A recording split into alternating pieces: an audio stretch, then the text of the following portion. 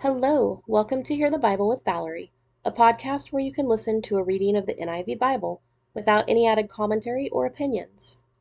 I decided to go with a chronological plan for this reading, so we won't be going in book order, but we will learn about events in the order in which they happened.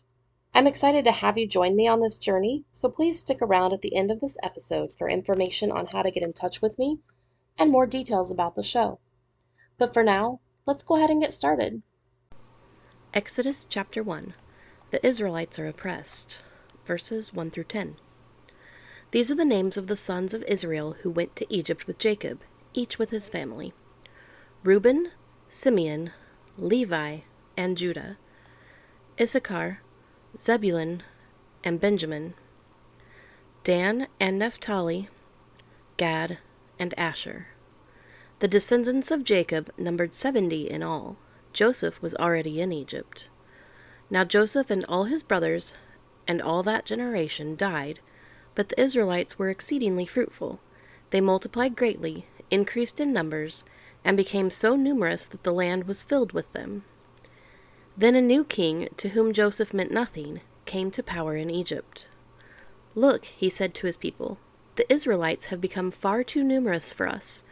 Come, we must deal shrewdly with them, or they will become even more numerous, and if war breaks out, will join our enemies, fight against us, and leave the country." Verses 11 through 20. So they put the slave masters over them to oppress them with forced labor, and they built Pithom and Ramses as store cities for Pharaoh. But the more they were oppressed, the more they multiplied and spread, so the Egyptians came to dread the Israelites and worked them ruthlessly. They made their lives bitter with harsh labor in brick and mortar, and with all kinds of work in the fields. In all their harsh labor the Egyptians worked them ruthlessly. The king of Egypt said to the Hebrew midwives, whose names were Shiphrah and Puah, "When you are helping the Hebrew women during childbirth on the delivery stool, if you see that the baby is a boy, kill him, but if it is a girl, let her live." The midwives, however, feared God and did not do what the king of Egypt had told them to do. They let the boys live. Then the king of Egypt summoned the midwives and asked them, "Why have you done this? Why have you let the boys live?" The midwives answered Pharaoh, "Hebrew women are not like Egyptian women. They are vigorous and give birth before the midwives arrive." So God was kind to the midwives, and the people increased and became even more numerous. Verses 21 and 22. And because the midwives fear God, he gave them families of their own.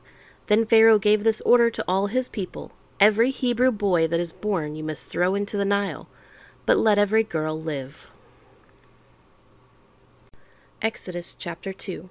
The birth of Moses. Verses 1 through 10. Now a man of the tribe of Levi married a Levite woman, and she became pregnant and gave birth to a son.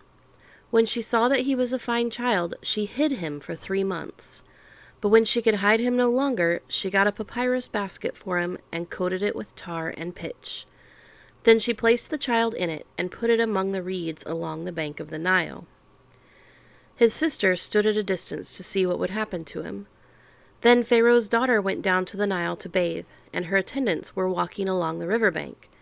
She saw the basket among the reeds and sent her female slave to get it. She opened it and saw the baby. He was crying, and she felt sorry for him. "This is one of the Hebrew babies," she said. Then his sister asked Pharaoh's daughter, "Shall I go and get one of the Hebrew women to nurse the baby for you?" "Yes, go," she answered. So the girl went and got the baby's mother. Pharaoh's daughter said to her, "Take this baby and nurse him for me, and I will pay you." So the woman took the baby and nursed him. When the child grew older, she took him to Pharaoh's daughter, and he became her son. She named him Moses, saying, "I drew him out of the water." Moses flees to Midian. Verses 11 through 20. One day after Moses had grown up, he went out to where his own people were and watched them at their hard labor. He saw an Egyptian beating a Hebrew, one of his own people. Looking this way and that, and seeing no one, he killed the Egyptian and hid him in the sand. The next day he went out and saw 2 Hebrews fighting. He asked the one in the wrong, "Why are you hitting your fellow Hebrew?" The man said, "Who made you ruler and judge over us?" Are you thinking of killing me as you killed the Egyptian?" Then Moses was afraid and thought, "What I did must have become known." When Pharaoh heard of this, he tried to kill Moses. But Moses fled from Pharaoh and went to live in Midian, where he sat down by a well. Now a priest of Midian had 7 daughters, and they came to draw water and fill the troughs to water their father's flock. Some shepherds came along and drove them away, but Moses got up and came to their rescue and watered their flock.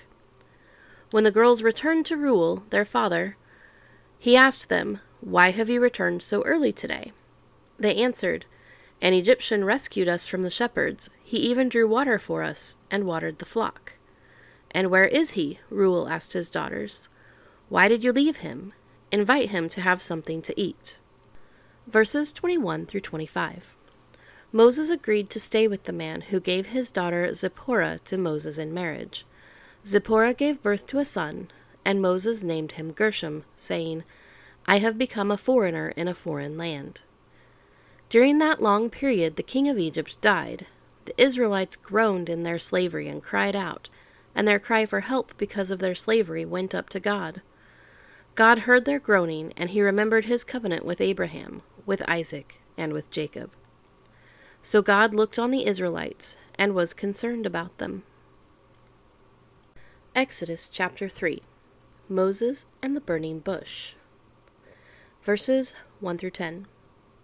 Now Moses was tending the flock of Jethro, his father-in-law, the priest of Midian, and he led the flock to the far side of the wilderness and came to Horeb, the mountain of God.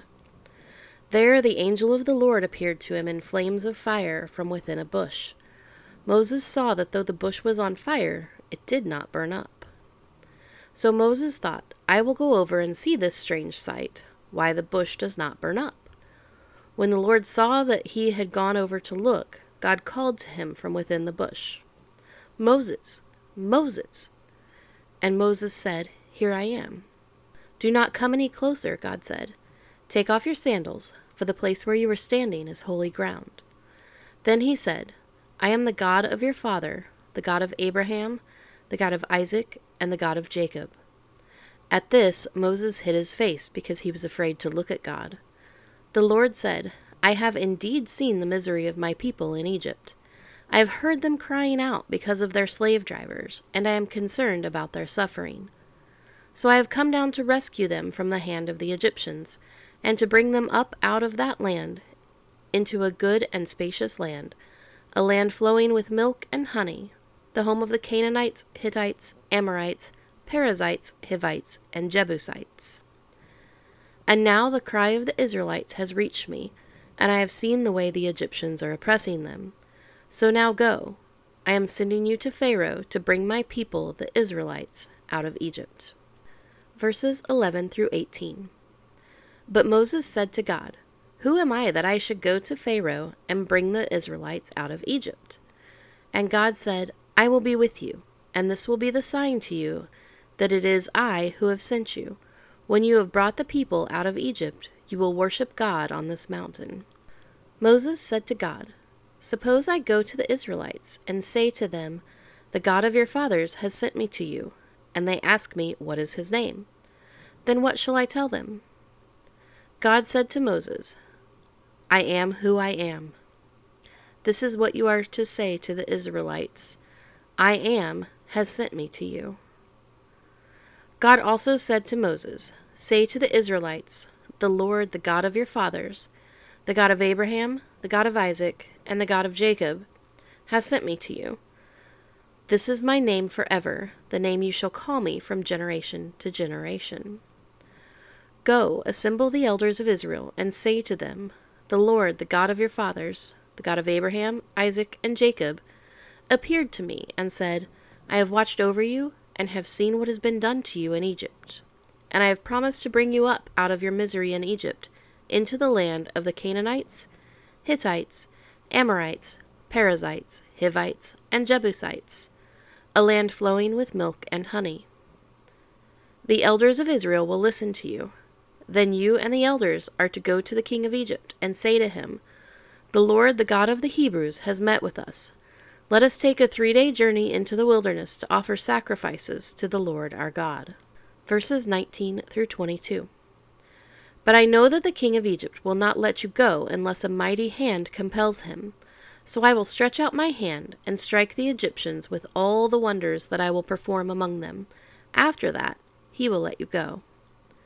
And I will make the Egyptians favorably disposed towards this people, so that when you leave, you will not go empty-handed. Every woman is to ask her neighbor, and any woman living in her house, for articles of silver and gold, and for clothing which you will put on your sons and daughters, and so you will plunder the Egyptians. Thank you so much for joining me for today's Bible reading. If you'd like to get in touch with me, my email is valerie.bibleread@gmail.com. Valerie is Valerie. I'm terrible at social media, but I do have a new Twitter account that I will try to be better at using. My Twitter handle is @ValBibleRead.